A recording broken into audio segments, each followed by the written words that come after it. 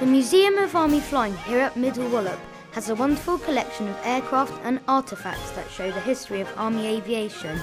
But there are many other things that go on in the museum as well, such as touring exhibitions, special events, guest speakers, and you'll even find some strange goings-on after dark.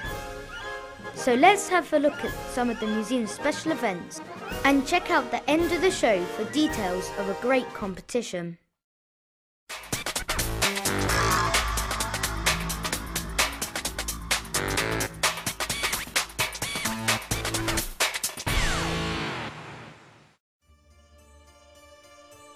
It's late at night at Middle Wallop and the museum closed some hours ago. But in the dark, amongst the aircraft, a group of people have gathered for a special event. But what could they possibly be doing? Well, we'll find out later in the show. But earlier in the day, Izzy met up with Susan, the museum's curator, to have a look at a touring exhibition that has been at Middle Wallop. Well, Izzy, this is a touring exhibition that we've currently got at the museum, and it tells the stories of a number of different people who have been prisoners of war. So, for example, the escape kit that you see here, which is the large cooking pot and the items that are arranged in the bottom of the case, that belonged to a gentleman called Harris, and he escaped from a prisoner of war camp in Turkey. And he and his friend actually escaped to Cyprus in a fishing boat. And that's why his escape kit is in this country, because he was successful. Cool. I'm not sure what some of these are, like the wooden circle there. Is that a compass or something? That's precisely right. It's a homemade sun compass. Because obviously one of the biggest problems that somebody escaping has is that they need to know where they are in order to get home or to get to safe territory, and therefore they need things like compasses. Next to the cooking pot, there seems to be almost a sack with something on it. What is that? Well, that is actually the food that Harris and his friends had. Absolutely. They had very meagre rations that they had to survive on, and the biscuit that you can see, they actually baked in secret in the camp before they escaped. And the brown things are dried soya beans. And so that's what they had to live on while they escaped, and anything else that they could find as they crossed the country. That must be pretty hard to only live on that much amount. Absolutely. I think I'd get pretty hungry. Yes, so would I. I see there's some chess pieces there. Were they actually used in prisoner of war camps when they were sitting around? Well, that's a very good question, because in fact, certainly in some of the European prisoner of war camps, families and relief organisations would send things like board games to prisoners to help keep them occupied. And in fact, I've got some of the pieces out for you to look at more closely. And in fact, these belonged to a Sergeant John Cameron of the Glider Pilot Regiment. And he was flying in Korea in 1953 when he was shot down and taken prisoner by the Chinese. And the chess set was actually made by a fellow prisoner.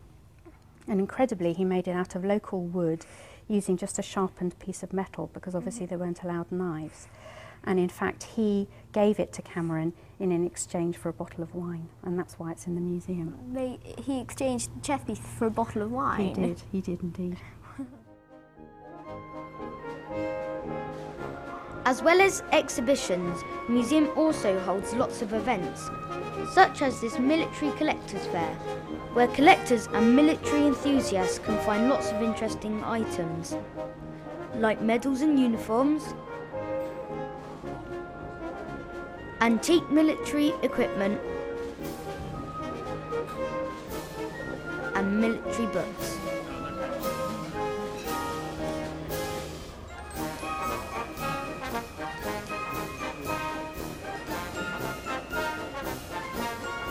You can also come and listen to guest speakers, and Eugene, our resident scientist, has come to see one of his personal heroes. It's the man who created the wind-up radio, the great British inventor, Trevor Bayliss. Trevor has been a champion swimmer, an army PT instructor, and a circus escape artist. But he is best known for his invention of the wind-up radio. And Eugene caught up with him after his lecture and asked him, what was his favourite subject at school? My favourite subjects at school, well, there were two things. I used to love swimming, I really did like that, and gymnastics and that sort of stuff. But I also enjoyed playing in the workshop, making things, you know, cutting bits of wood. My mum and dad were both creative. My mother was an artist, a very, very good artist, but my father was an engineer, and he taught me how to use a lathe and all the other machine tools. So that was important to me, mum and dad. Is there anything on the drawing board at the moment? Yep, I've got lots of new products coming through, and I can't tell you about them obviously because they're a bit hush-hush. But believe me, they're going to thrill you. They really are super. And it hasn't come to the end yet, you know. There's so many potential products on the horizon, it's to be unreal. But we are all inventors. I don't get up in the morning and say I'm going to invent something. You mustn't get this idea that you have to be some sort of genius. Forget it. Quite ordinary men and women come up with the most amazing solutions to everyday problems. And you're one of them. So while Eugene thinks about his future career as an inventor, Izzy is finding out how pilots avoided being captured by the enemy in World War II. In 1939, a secret organisation was set up called MI9, and that was designed to produce lots of specialist kit and equipment to help servicemen who might find themselves behind enemy lines to either avoid being captured or to escape if they were captured. And one of the things that they came up with were things called escape kits, and these were issued to people like glider pilots just before they went on an operation. And they were a small sealed box that contained things like matches and a small amount of food and a miniature compass, and also one of these, which is a silk map. I was thinking it doesn't look like it was made out of paper.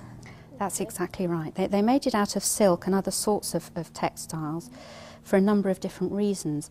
Firstly, you could squash it up and hide it in a very small space and it wasn't creased or crumpled.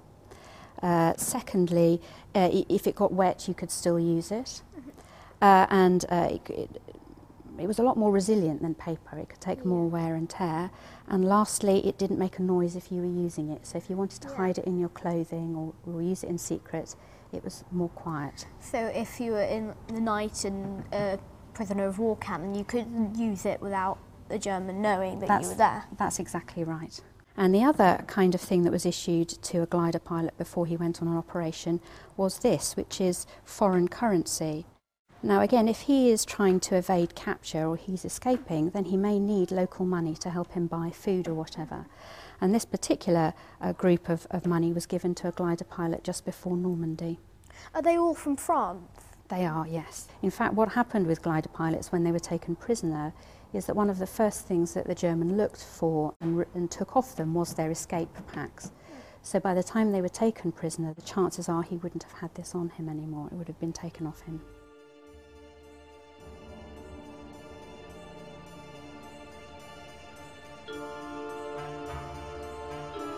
It's now late in the evening, the museum is closed and all the visitors have gone home.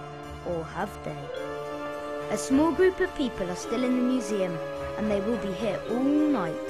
They are the ghost hunters. Try and pick up on him when you are doing a vigil down here, please. I feel quite a strong energy with this gentleman, and he's connected with one of the aircraft. So what are they doing here at the museum? We're here tonight to investigate the supposed paranormal activity, the hauntings that have taken place in this museum. So we investigate a lot of places around the country, and it's always nice to come somewhere new, and this is our first time we've been here. Some locations we go to, we never get any activity or very little. It's very fleeting sometimes. We're hoping to interact with spirits that maybe have had an association to the artifacts and the aircraft that are here. Maybe even some that are related to the land or the location, and there's some paranormal history to the museum, which is where we're interested. We find locations that we believe to have had recent activity of the paranormal. Hello, Spirits of the Fire Museum. We come here with the greatest of respect for you. We'd just like to learn a little bit more about you, who you were, what you did, if you fought for your country. Could you please make your presence known by making a noise somewhere in this room?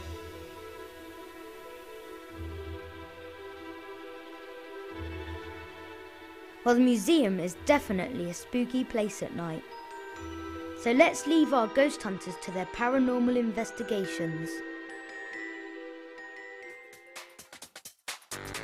The Museum of Army Flying has a new website, and on the Young Eagles page you'll find details of a great competition. Just check out the website for this month's question and details of the prizes. That's all for this show, and we look forward to seeing you all again next month.